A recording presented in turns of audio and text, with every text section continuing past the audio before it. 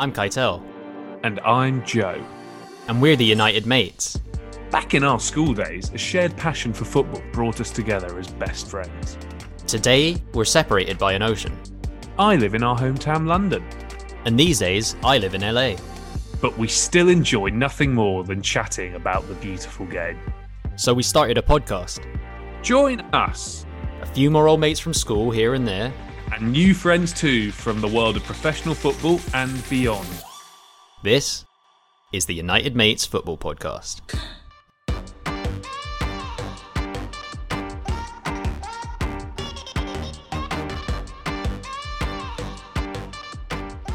Hello, welcome back to the United Mates Football Podcast. This is one of your hosts, Keitel. I'm joined virtually here in LA, as always, by my co-host Joe from back in our hometown of London. And then we do, of course, have another special guest for today's podcast. He's the former chief football reporter for Sky Sports News, a network that he represented for a quarter of a century. Still broadcasting these days, he freelances for Premier League productions and has also recently authored 2 books, both about the beautiful game. We welcome Nick Collins to the United Mates Football Podcast. Nick, thank you very much for being our guest. It's a real pleasure to have you with us on the pod. And how are you doing this evening? Yeah, look, thank you. Really looking forward to it. And it should be good. It should be good. Fire away with those questions. Yeah, we'll bring him on real quick. I'm going to bring Joe in. We are very much both, looking forward to having this conversation with you. But Joe, we're recording obviously just before Arsenal take on Patrick Vieira's Crystal Palace. No doubt that's the Monday night football game back in England on Sky Sports. And of course, yesterday Spurs got the win over Newcastle in what was, I believe, Steve Bruce's 1000th game in management. This is actually our 99th podcast, would you believe it? So we've got a bit of catching up to do when it comes to Brucey. But Joe, cheers for sticking it out with me so far. And how have you been, mate? Yeah, I've been good, thanks. And yeah, it was nice. Spurs got the win and absolutely... Well, it was a very dramatic day for all sorts of reasons yesterday. But yeah, glad Tottenham got the win. And yeah, obviously hoping Arsenal lose a bit later as well. But Nick, as Kai said, obviously we're delighted to have you with us on the podcast. And when we have a guest on the podcast, we always start by asking an icebreaker question. So we have of course, got one for you. And as Kai was mentioning earlier, you have written a couple of books, and only a year or so ago Foot Soldiers was published, which is actually quite a historical rollercoaster of a story that you tell in Foot Soldiers. But for today's icebreaker, we just want to focus on the title itself, so you're going to have to bear with us here. But the question will be, we want to build the strongest soldier possible, but it's in a kind of football perspective. So we want to see, basically, if you were building the strongest foot soldier, which footballer's left foot and which footballer's right foot would you add? We'll give you some time to think about it. I'll start with mine first. I think from a left foot, it would have to be Laurent Robert from Newcastle. I mean, that left foot was pretty amazing. And then I'll throw Belletti in there, the Barcelona and Chelsea fullback, for the right foot. He scored a few good goals. But Kai, before we get to Nick, who would you go for? Immediately for the left foot, I thought of John Arne and those sort of long-range free kicks and goals that he would score. And in particular, I think he even managed to break Alan Smith's leg with a free kick once. So that just shows you how hard he could kick a ball. Otherwise, right-footed player-wise, I can't look past Stephen Reed, who scored that absolute thunderbolt of a goal against Wigan at the JJB. Type of like goal where if the net had broken, it probably would have injured someone in the crowd, is how hard he kicked it. But Nick, what about you? If you're having to put together 2 powerful left foot and a right foot from footballers, who are you picking? Well, if I could choose a left foot, I would choose Lionel Messi, I'm afraid. But for a right foot, I'd go for someone like Steven Gerrard, I think. I always remember that shot that saved Liverpool in the 2006 FA Cup final down in Cardiff. Last minute dramatic 30-yarder to make it 3 apiece. So maybe I'd go for those 2, if I'm allowed Lionel Messi. Yeah, we'll let you take that. And I can definitely, you're bringing back memories now of that FA Cup final. I think Dean Ashton got on the score sheet. Maybe Jamie Carragher scored an own goal. And then, yeah, we can all see probably in our minds right now, is it Gerrard slamming one past Shaka Hislop to take it to penalties eventually. But now that we've gotten that icebreaker out of the way, it's time for the question that we really like to properly kick things off with by asking all of our guests. It's sort of the question when it comes to getting a sense of our guests' football heritage, as Mourinho would probably put it. So we're taking things back to your childhood, Nick. And the question that I have for you is, what is your football origin story, so to speak? Sort of what was your gateway into football and why did it become an obsession of yours? Well, I'd always wanted to be a sports journalist, but from the age of about 12 or 13. I mean, look, given my age, I'm 64. I was 9 years old when the World Cup was on in England, and that's obviously what fired my interest, inspiration, and lifelong love of this game. I remember staying up to watch every single match, and it was just extraordinary. I couldn't face extra time. At one stage, I had to leave the room and go upstairs to my bedroom because it was too tense. And I was actually slamming a table tennis bat against the wall to try and pass the time when my dad shouted up, "England have scored, it's 3-2. No, it isn't. Yes, it is." And so I came running downstairs and I actually missed the live Jeff Hurst third goal, but I did stay after that and managed to see it through to the end. So obviously that got me going in football. I did actually, as a very young boy, start to support Chelsea, but I have to say here, this wasn't a very good way of going about it, because when they lost the 1966 semi-final to Sheffield Wednesday, I gave up supporting them. I've been a Gillingham supporter for the last 35, 40 years, and it's more downs than up, but it's great fun. I've got a season ticket, my kids do as well, and we're fifth from bottom at the moment in League One, so it's a bit of a struggle, but yeah, that's my footballing passions, if you like. But yeah, I always wanted to be a sports journalist. The route for me at the time was through university. I went to Bristol, I read history. I struggled for a few months to get a job in journalism, eventually broke through on the Aldershot News. I applied for the deputy sports editor's job there. In fact, that had already been filled, but they did give me a job as a general news reporter. And that's how it started. I then got to be the deputy sports editor at the Aldershot News, followed that up with local radio, then regional television with TBS, and then into the satellite age with, first of all, British satellite broadcasting, and then in 1991 to Sky Sports. So that's how I got there in the end. Wow, well, that's certainly a fantastic journey you've been on. And it's interesting as well, you said, Nick, that sounds like from about the age of 12, 13 was when you realised that sort of sports journalism was something you wanted to pursue. So was there a particular journalist or broadcaster that kind of inspired you to want to take that route? And if so, who was it? Well, yeah, that's a good question, Joel. And there was initially. It was a guy called Ian Wooldridge who used to write for the Daily Mail. I thought he was a superb writer. I loved the idea of travelling around the world, going to see all sorts of different sports events and then analysing and commenting on them. And so that's what sparked it.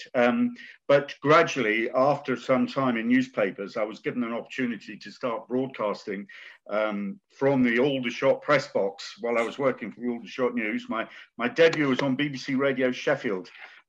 It must have been about 1983 when Sheffield United were storming through Division 4 on their way to the title. I think it was their one and only season in the bottom tier. I did a broadcast that day and I was hooked and wanted to keep doing it. And it just gradually evolved from there. So from wanting to be a sports writer, I then wanted to be a sports broadcaster.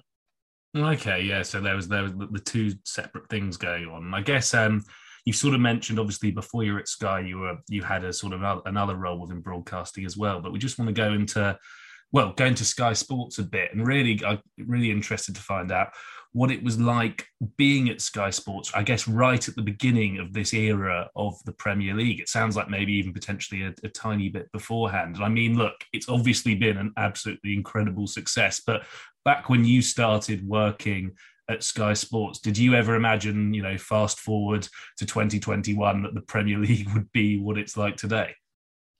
No, it's fair to say you didn't. Back in those early days, I was there for the season prior to the Premier League contract being landed. And when we got the contract, there was almost a feeling of shock. What on earth do we do now? And we certainly had to hit the ground running. Again, an old cliche, but it was all hands to the pump. Yes, I was a pitchside reporter, but you were doing all sorts of everything. You just have to fill in because there was a lack of staff, if you like, certainly a lack of experience, and we were all learning on the job. And yeah, it probably showed a bit. It might have been a little bit rough around the edges in those early days, but it was an extraordinary thing to be a part of in those opening years of the Premier League. I did the first 6 seasons as the live pitchside reporter before moving on to sports news. But yeah, incredible times. But I never thought it would become the global event that it is now. Yes, even in those early years, we were seeing the likes of David Ginola, who was on Sky Sports yesterday, making an impact, and of course Eric Cantona was the first one, if you like, and it was great to see that happen. But I never realised just how global the Premier League would go on to become. I always thought it would be successful because the product essentially is fantastic. It is the league you want to watch if you want to see games that go to the last minute, time after time after time, and that's part of the reason why it's successful, plus incredible production values that are given to it now.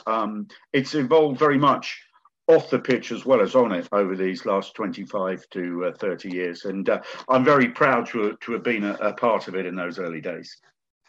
Yeah, well, like you said, you were an integral part of it. And actually, you were just talking a bit beforehand about, being that kind of pitchside tunnel reporter. And that was actually something we were interested in. Could you quickly, I mean, you've already said that there was a lot to do, but what was the general match day experience in those early years as a live tunnel reporter? What would be, I mean, you said there was a lot of things, but yeah, could you give us some examples of the sort of things you'd be having to do?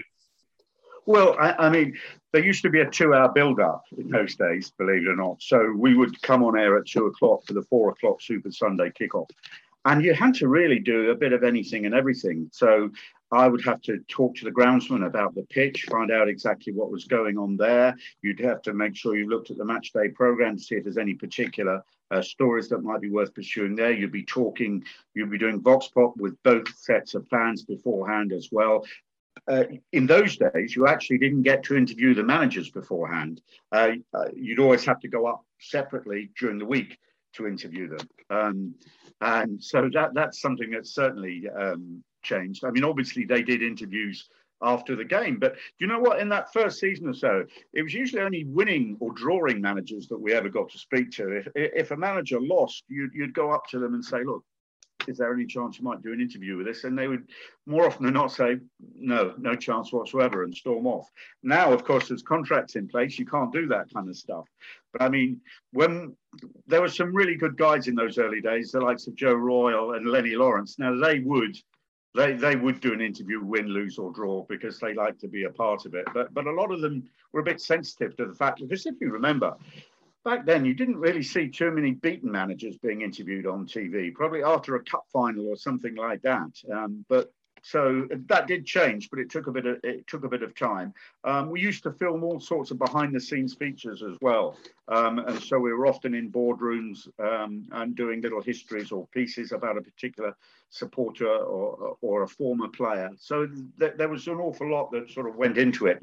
You'd be up there the night before more often than not if the game was more than 100 miles away from your house, and you'd be on site so early. It was a long days, many miles, but hugely exciting. I think I used to have an old Rover in those days, and the first 2 years of the Premiership, it went from having 8,000 on it to 132,000 in 2 seasons. So fair bit of up and down the country in those days. Making me think of my current car that's getting towards 200,000 miles over here. That's good. Yeah, gotta take it easy. But yeah, you reminded me of, you mentioned now the contractual obligation. I think it was different reasons beyond them sometimes losing games, but we can all remember, was it Mike Phelan sort of filling in for Sir Alex for all those years? He obviously didn't want to do those interviews, like I said, for different reasons. But sticking with this line of questioning about the live stadium reporting, the touchline reporting, what are maybe some pressures or obstacles in that role that you had to overcome early on? I know you mentioned it was sort of jack of all trades, having to kind of learn on the job as well. But what were your sort of greatest strengths? What made you a good touchline reporter? Well, I think one of the things that you had to learn early on is that although it's exciting for you, and yes, there's a bit of adrenaline running through your veins as you're getting ready for a live post-match interview.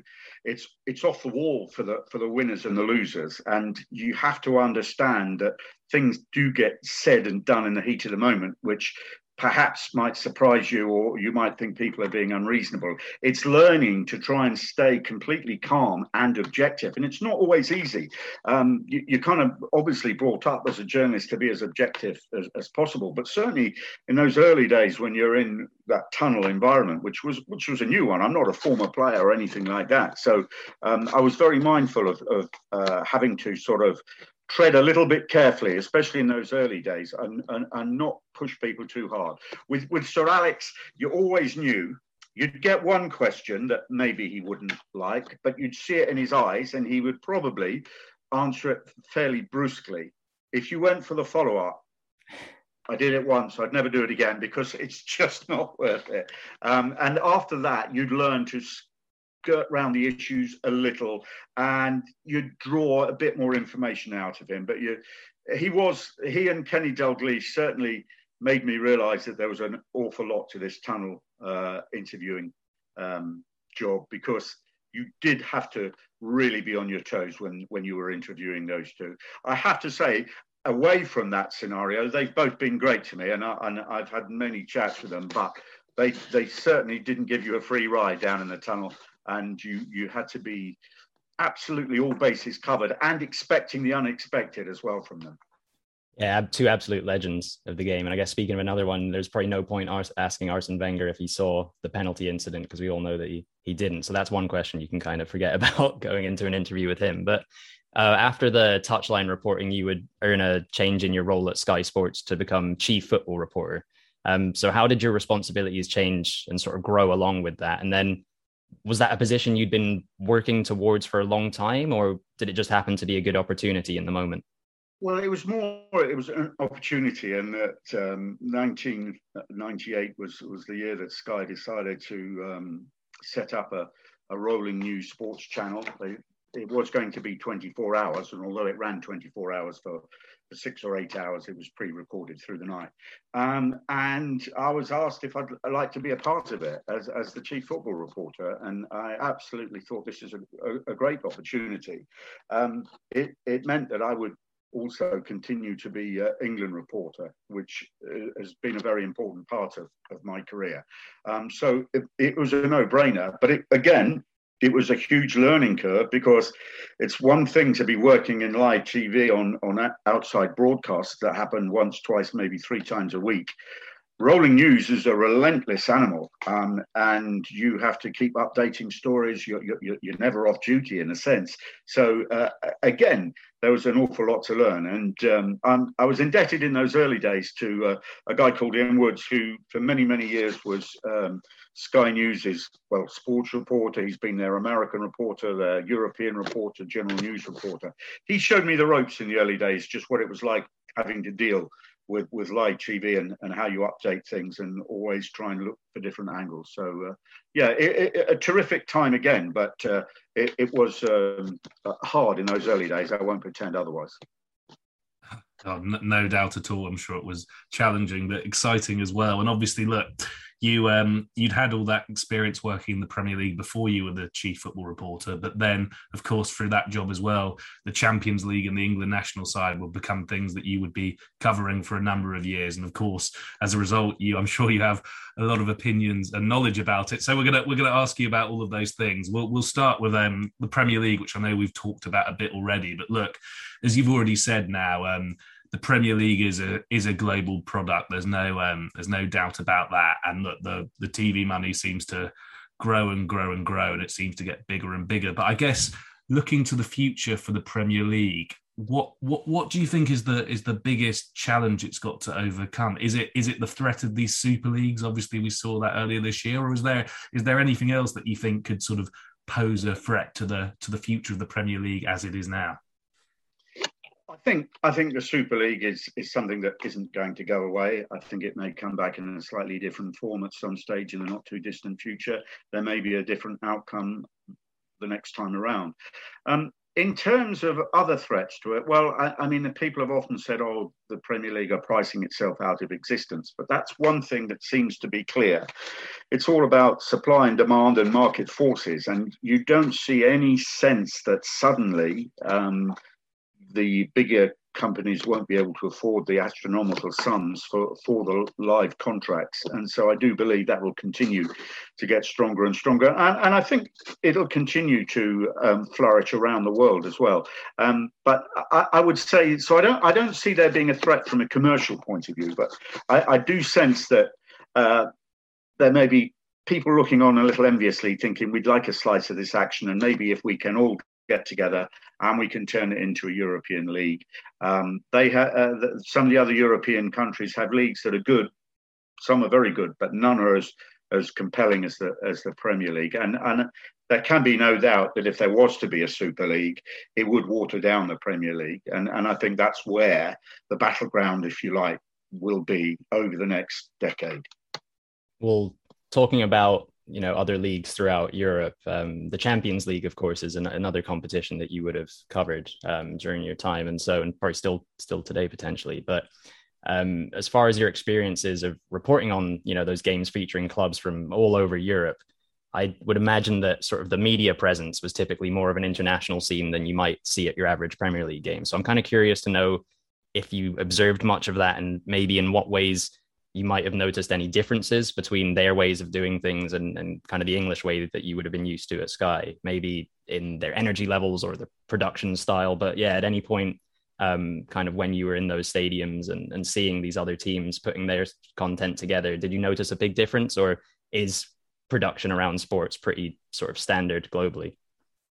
Well, yes and no. It is standard to a degree, but I certainly noticed a lot of differences when you went to the large European clubs. I mean, I know over here in England, you get looked after very well at the top Premier League clubs, but not so much a little lower down because they don't have the resources, if you like, or the inclination, who knows. But certainly if you went to the likes of Real Madrid, Barcelona or Bayern München, then you did feel you were a real part of the action and an important member of it. Maybe that was UEFA that actually gave you that impression rather than the individual clubs themselves, because they certainly seem to put themselves out to make the reporting experience as good as it possibly could be and to help you do your job with increased access to the areas that you needed to be. And you were badged up to the eyeballs, as it were, but as a result, you could get anywhere without being challenged. So that was certainly a bit of an insight. I mean, the mix zone, we'd obviously experienced mix zones at cup finals and things like that, but it was a regular place for the Champions League games to end up. So you might start in the area where the live interviews are being conducted, and then certainly this was my experience with Sports News. You do the interviews for the live programming on Sky Sports, and then you switch into the mix zone, which was a bit of a sort of scramble and a rough and tumble. And I have ended up on the floor on one occasion, and the French radio reporter, his face, I still remember. I'm looking to even the score up one day, although I've never come across him since. But yeah, he knocked me to the ground at the end of the Monaco-Chelsea semi-final, which was extraordinary, but there we go. But yes, you then do some work in the mix zone. So, but the whole thing, what really struck me about the Champions League was how it was made to be an amazing occasion. And it still is. I don't do the Champions League now. I haven't since for about 5 years, but very fond memories of it. My favourite memory, I think, because of all the near misses and the games that I covered where it didn't quite work for them, would be Munich in 2012, when Chelsea finally got over the line on penalties and won their first Champions League. I was sat right behind the goal, and I mean right behind it. I could almost touch the back of the net where Didier Drogba scored the winning penalty. Yes, it was an extraordinary night.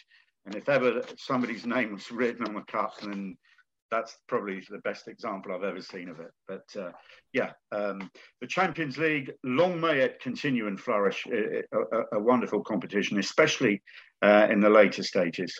I get why people are a little critical of the group stages. I think there can be a few dead rubbers and games that don't mean too much. And maybe if there was a way of slimming it down slightly to make it more exciting, I'd certainly vote for that. But once it gets into the knockout stages, it's absolutely compelling.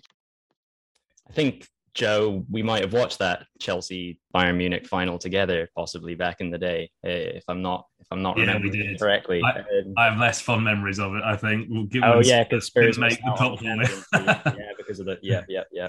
And Nick, I was going to say, Joe and I don't do the Champions League anymore either, as Arsenal and Spurs fans respectively. So yeah, don't worry about it. But again, drawing on your exposure to European and other international media outlets, this is a bit more of, I guess, a general question, your perspective on it, if you've got an opinion. But how do they compare to the English media's agenda towards reporting on football, which, correct me if I'm wrong, but I find to be typically quite negative? Are we alone as a nation in sort of piling that pressure and stoking up drama around our, respective domestic players and clubs, or is that just good sort of reporting and good selling of a story anywhere? Well, I mean, yeah, I take your point. I think there has been a long tradition of building people up to knock them down again, if you like, and I guess that still continues. What I would say from observing it over a number of years is that the continental approach does seem to be really thorough, and it is critical, but it's critical on a level about the football and decisions that are made and technical issues. We seem to look more for the human side, those kind of stories. And that's where I'd say we differ. Whether you'd say we are putting more pressure on people or not, I don't know. Our idea of a story and theirs, I think, is a little different. I think because they have these sports papers that need vast number of words to fill, you do feel that they go into infinite detail about footballing issues, whereas we kind of, we don't skip over that at all, but we're looking for the human interest, the people behind the stories. And yes, the pressure building up and then coming off again, it's a never-ending story, but it's a good one. Yes, it sells papers, it makes people listen to radio stations and watch TV, so why not? But yeah, there is a difference that way for sure. Oh, that's interesting, really. Yeah, you're right. The human side of footballers is very much a part of the kind of the discourse here in this country. It's interesting to hear from, maybe it's not quite the same in more European countries. But let's talk a bit about England as well. And look, I know that over the years you worked at Sky, you reported on numerous training camps and you would have interviewed loads of players and managers. And I know even actually in quite a nice moment in your final press conference, you were given a standing ovation, which must have been, I'm sure for yourself, quite an emotional moment. But I guess given that you clearly gained the respect of people within that England camp and presumably had a good relationship with them, what do you think it was about the way you approached working with the England national team that kind of built up that respect and trust? Well, I think it became pretty clear early in my career of covering England that you had to take the long-term approach. You couldn't always get the interview you wanted at the time. There is an awful lot of news management that goes on, can we put it that way, as well as media officers. There's kind of, we used to call some people media prevention officers rather than media officers. And I'm sure you'll know what I mean. And I'm not saying that was prevalent around England necessarily at any given time. And certainly these days, it's a much healthier relationship between the media and the England football team. I think there were times, certainly back in the 90s and early 2000s, where the players were a bit suspicious of the media, all forms, and you were very much trying to sort of hold out an olive branch. But it did work because you gradually, your face becomes more and more familiar, and a lot of it is that. If you're at every training camp, you're at every press conference, obviously you get to know the managers, you get to know the players, you know the players anyway, a bit from the Premier League. But funnily enough, in a way, you get to know them much better on England duty than you do in the Premier League, because they are allocated specific times for interviews, and you'd find you could get into it in a bit more depth with them. So, and you're there, you're in the tunnel, win, lose or draw. You're in the mix zone. You're around. Players sitting in their hotels, waiting for the game, passing the time, got the TV on, and there you are on the touchline 6 hours before kick-off, previewing the game. So yes, you become a familiar face, and it's one of those things that, as a result, it becomes easier. The players trust you. You have to earn that trust. But I feel I did. And look, I'm a massive England fan. I make no bones about it. I am. I'll always try and be objective. But England winning something would be the ultimate for me. I don't know that I'll ever see that from a professional point of view, but I'd certainly hope to be there if it does happen.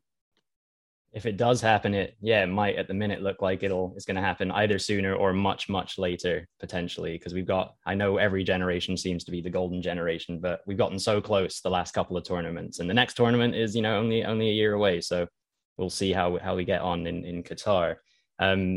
Otherwise, we're going to, just before we get on to what you're up to these days, Nick, have a few sort of quick fire questions for you that hopefully will be quite nostalgic. So we'll fly through these, and for the first question, we'll see how far back we end up going. I'd imagine it relates to your time pre-Sky, possibly while you're at Aldershot News, but we'll see. So question number 1 is, what was your first ever interview? From a footballing point of view, it would have been Len Walker, the Aldershot manager, back in the day, in the early 80s. The first interview I ever conducted was actually with an MP who was a cabinet minister called David Howell, who was the MP for Guildford, who, because he'd been a journalist himself, granted me an interview during one of his Friday evening surgeries, and I was able to use that interview as a basis for an application which got me the job on the Aldershot News. So he would be the first ever interview, but the first sports interview was Len Walker. Yeah, I used to go and see him in his office on a Thursday ahead of the Saturday game, and sometimes on a Wednesday or a Friday, depending on what suited. But yes, I used to do the post-match with him, sometimes on the bus coming home from away games, if it was all a bit too frantic in the tunnel at the end of a match and emotions were running high. I'd just give him a nod and he'd say, "I'll see you on the bus." And so coming back down the M1 or whatever, we'd actually do the interview. It was a bi-weekly paper, so I didn't have the kind of deadlines that I had to get used to later in my career. Sure, there were some very interesting conversations on those journeys on the M1. But our next question, Nick, is what was your favourite Premier League season to cover? Okay, well, I think it's a close one between 95, when Blackburn won it, because that was amazing. It was somebody new winning the Premier League. It was somebody new winning the top flight. They hadn't won it for goodness knows. It was about 80 years or something like that, maybe longer. I can't remember now. But that was an extraordinary season. The end with the dramas at Upton Park, with Manchester United not quite able to force a winner against West Ham despite dominating that game. And Blackburn, who'd started off leading at Liverpool and everything seemed fine, then suddenly found themselves losing in stoppage time, but barely had one goal gone in, then a final whistle blew elsewhere, and they went from misery to ecstasy in the space of a few seconds. That left a big mark on me. And being in the dressing room afterwards, interviewing the players, getting absolutely pelted with shirts, boots, champagne, you name it, in the dressing room while interviewing the players after the game. But it was fantastic times up there. They were a really good bunch of people, the players at Blackburn that won that league title. But I'm also going to mention one other one, and it ended with the team that perhaps everybody wanting to win it, not winning it, and that's Newcastle, the year of the famous collapse from being 12 points clear in January. And the entertainers, they were magnificent. It was just extraordinary to see this team that seemed to be on an even bigger journey than Blackburn, going about winning the Premier League, and then watching the absolute ultimate experts in how to win in Manchester United and Eric Cantona getting over the line instead and going on to win. And yes, there was I'd love it Kevin Keegan interview and all that goes with it. But those 2 seasons back to back were absolutely memorable from my point of view. We had the pleasure of speaking to Warren Barton on the podcast about that season, and he and the rest of his teammates, from the sound of things, took it pretty hard. They were very disappointed in not being able to get over the line, as you can imagine. And then what a special moment to be part of with the Blackburn players in the dressing room after they did win the Premier League. Obviously, they've come a long way in the opposite direction under sort of like the more recent Venky's ownership period. Hopefully they'll be back in the Premier League sooner rather than later, but we've got a few more of these, and this is going to be quite a Sky specific question in particular, because it's the day, or I guess twice a year it happens. Talking about transfer deadline day, of course, something that Sky has turned into those 2 days of the year that everyone's looking forward to for the entertainment beyond just transfers that in and out of their club. So from your memory, what was a particularly crazy, or maybe the craziest deadline day that you worked on? Oh, gosh, now you're putting me on the spot. I mean, there were quite a few. I suppose it ultimately depends on the role you had. I mean, I've taken the role of being down there first thing in the morning, doing the late shift when it all goes crazy. But I suppose it's when surprises happen. I mean, I know that everyone would angle to try and be doing the club that Harry Redknapp was managing on transfer deadline day, because you'd nearly always get a story, and you'd also get a bacon roll and a cup of tea, because he'd more often than not invite you inside, because he seemed to appreciate how difficult it can be down there. It's changed over the years in that we used to be outside places hanging around, and then we kind of found ourselves in the firing line a bit. Although it made it a little bit entertaining for the viewers, it did get difficult for the cameramen and reporters down there, and so we ended up inside grounds where there was perhaps less of an atmosphere. I can't sort of pin down any particular one, but I just loved the ones where it built to a crescendo and you were watching. I must admit, I don't think I ever had one that was extraordinary, because you were allocated a club, and sometimes they did nothing on a day, and you'd end up back in the office, in the studio late at night, watching it all unfold. But it's become an institution. There was a lot of work went into the thinking about it. The clubs were pretty reluctant to take part in it in the early years. But now they're used to what goes on. They know what happens. There's a more structured approach, and some deadlines are fairly straightforward. Others are very dramatic. The more dramatic, the better, really. But in recent years, I'd suggest there haven't been quite so many dramatic ones, because clubs very well organised. They've got teams of people that are dedicated to identifying talent and bringing it into the club. It wasn't just a manager who'd rush off the training ground on deadline day and then try and set up a deal which would get over the line at 11 o'clock at night. There tends to be a scenario where the specific targets that are tracked and secured, if they can, well before the deadline day. Although, of course, that does change if a club suddenly hits a bad run of form or a bad run of injuries, and then suddenly they're looking for last-minute replacements. And that's when you do sometimes get a bit of last-minute drama. But amazing thing to take part in, but I don't miss it, I'll tell you that. I'd much rather sit and watch it from the comfort of my armchair. Very nice indeed. And I guess these days you have people on Twitter like Fabrizio Romano kind of breaking the stories probably sometimes before Sky even get their hands on them. So things are changing. But the next question is, what was the most challenging ground to sort of be a touchline reporter at? Was there maybe one where you'd get the most stick from fans, or just logistically it was tricky? Was there one where if you had a match and you were working there, you knew you were in for a tough day? I don't know. I suppose that there's some grounds that were certainly very tight. In the early days at Goodison, it used to be quite tricky setting up to do interviews anywhere, because the area was so small. The tunnel, as you know, is long and thin. And other grounds, you can be a little further away from the action than you'd like to be, because they would insist that you don't come out of where you're sitting and go through the tunnel at the end of a game to do interviews. They'd make you go around the back and through stands and things like that. And you had to make sure you got your timing right to make sure you were in place in time. But no, I mean, over the years, the clubs got more and more used to live TV. It was a challenge mainly in the early years because, clubs, Sheffield Wednesday, Norwich, clubs like that, they didn't have sort of live games as a regular thing until that year. So it was very much a case of having to sort of work your way around what clubs had in place for this kind of thing. So that was often a challenge. But there was never a ground I'd go, oh gosh, it's going to be a tough night because we're here, unless it's, say, something like Oldham and the weather is absolutely appalling or something like that. But in fact, the coldest I ever was at a Premier League ground in all the years I covered it was on the south coast, Southampton, -10 one night down there, believe it or not, in the 90s. And that's as cold as I've ever been at a football match. And I've done them in northern Norway and all over the world. And Southampton on the south coast of England was the coldest place I ever got to. I certainly miss the football culture and being able to make it to Arsenal games because I still have my season tickets, but I don't miss the weather. That's for sure.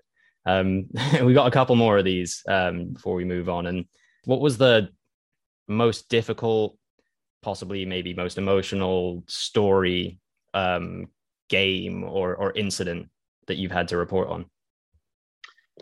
Well, one of the things that I do remember very much was the terrorism attack in Paris.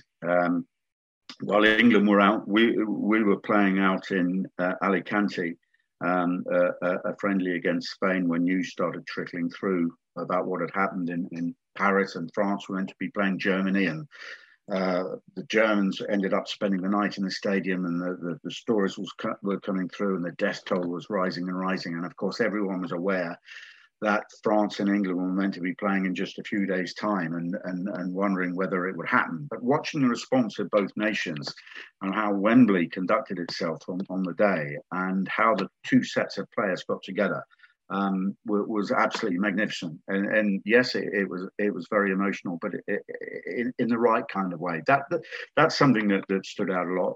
Another from England days, which wasn't quite such a pleasant memory, would have been the riot in Dublin in '95, when certain sections of the England fans obviously ripped up the seating and threw it down and caused the game to be abandoned. And I remember that when the dust had settled there and we charged around and done as much as we could, when we left the ground, we were told our bus was 200 yards away to take us to the airport, but that we should take off our sky coats, as it identified us as being English, and that your safety couldn't be guaranteed if people out there thought you were English. So I remember we all took our coats off and walked sheepishly towards the coach that took us to the airport, and I think we're all pretty relieved to get out of there. But that was a nasty evening.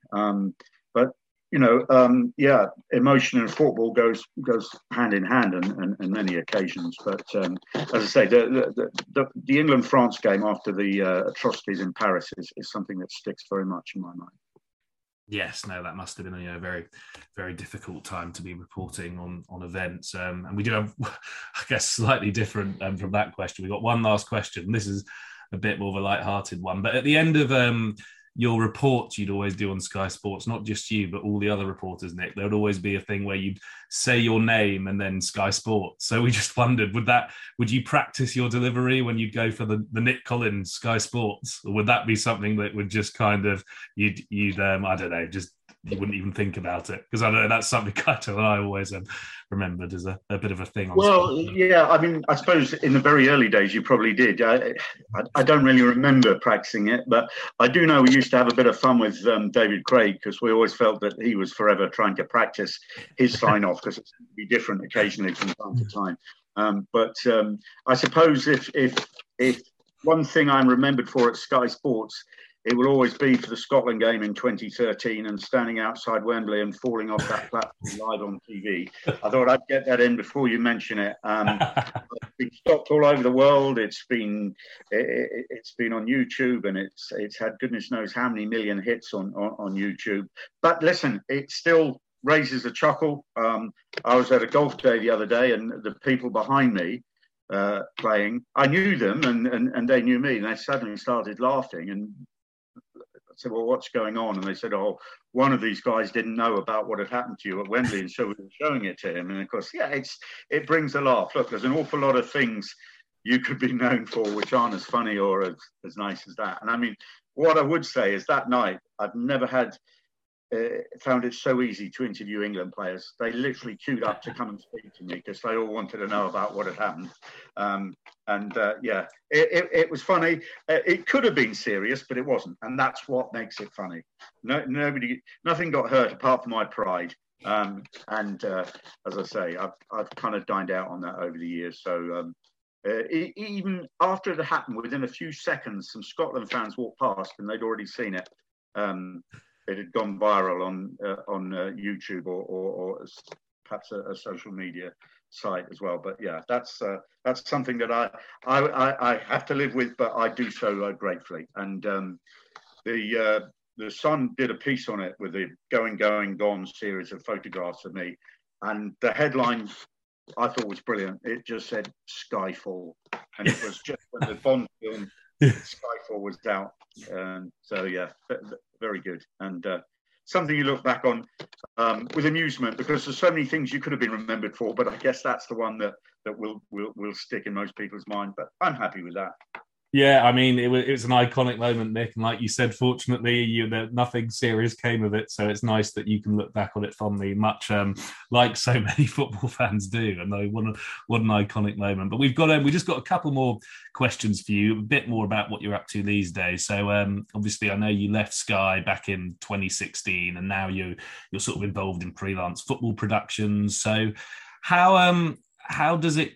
I guess what is it you're up to these days from a kind of football production standpoint, and how does it compare to what you were doing at Sky? Well, since the pandemic, it's changed a bit. I was doing a fair bit for Premier League productions, a lot less now.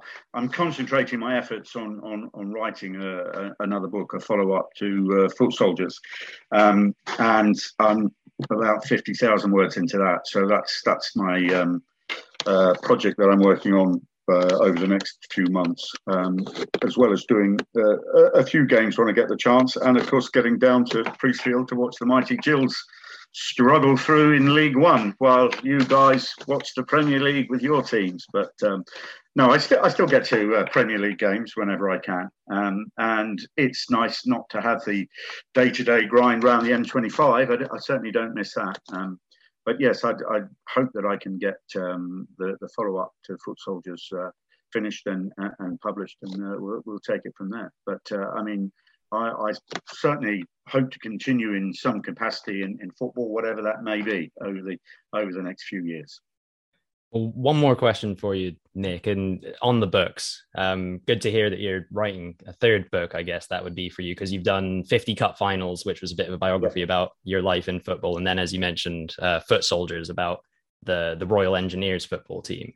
On the writing process, I guess you kind of, because you at the beginning been talking about a bit more sort of print and writing before your time at Sky. So maybe it kind of came full circle. But in terms of the communication skills that you had built up from years of presenting, interviewing, reporting, when it came to the storytelling in writing for books, did you find that method or means of communication was pretty transferable and helped you out? Or did you kind of have to start from square one and work on the writing and really sort of forge out a new strength? Yeah, certainly had to work on the writing because the writing in TV very different to obviously writing in newspapers or if you're writing a book. I mean, I enjoyed the process hugely, but yes, it took a bit of getting used to.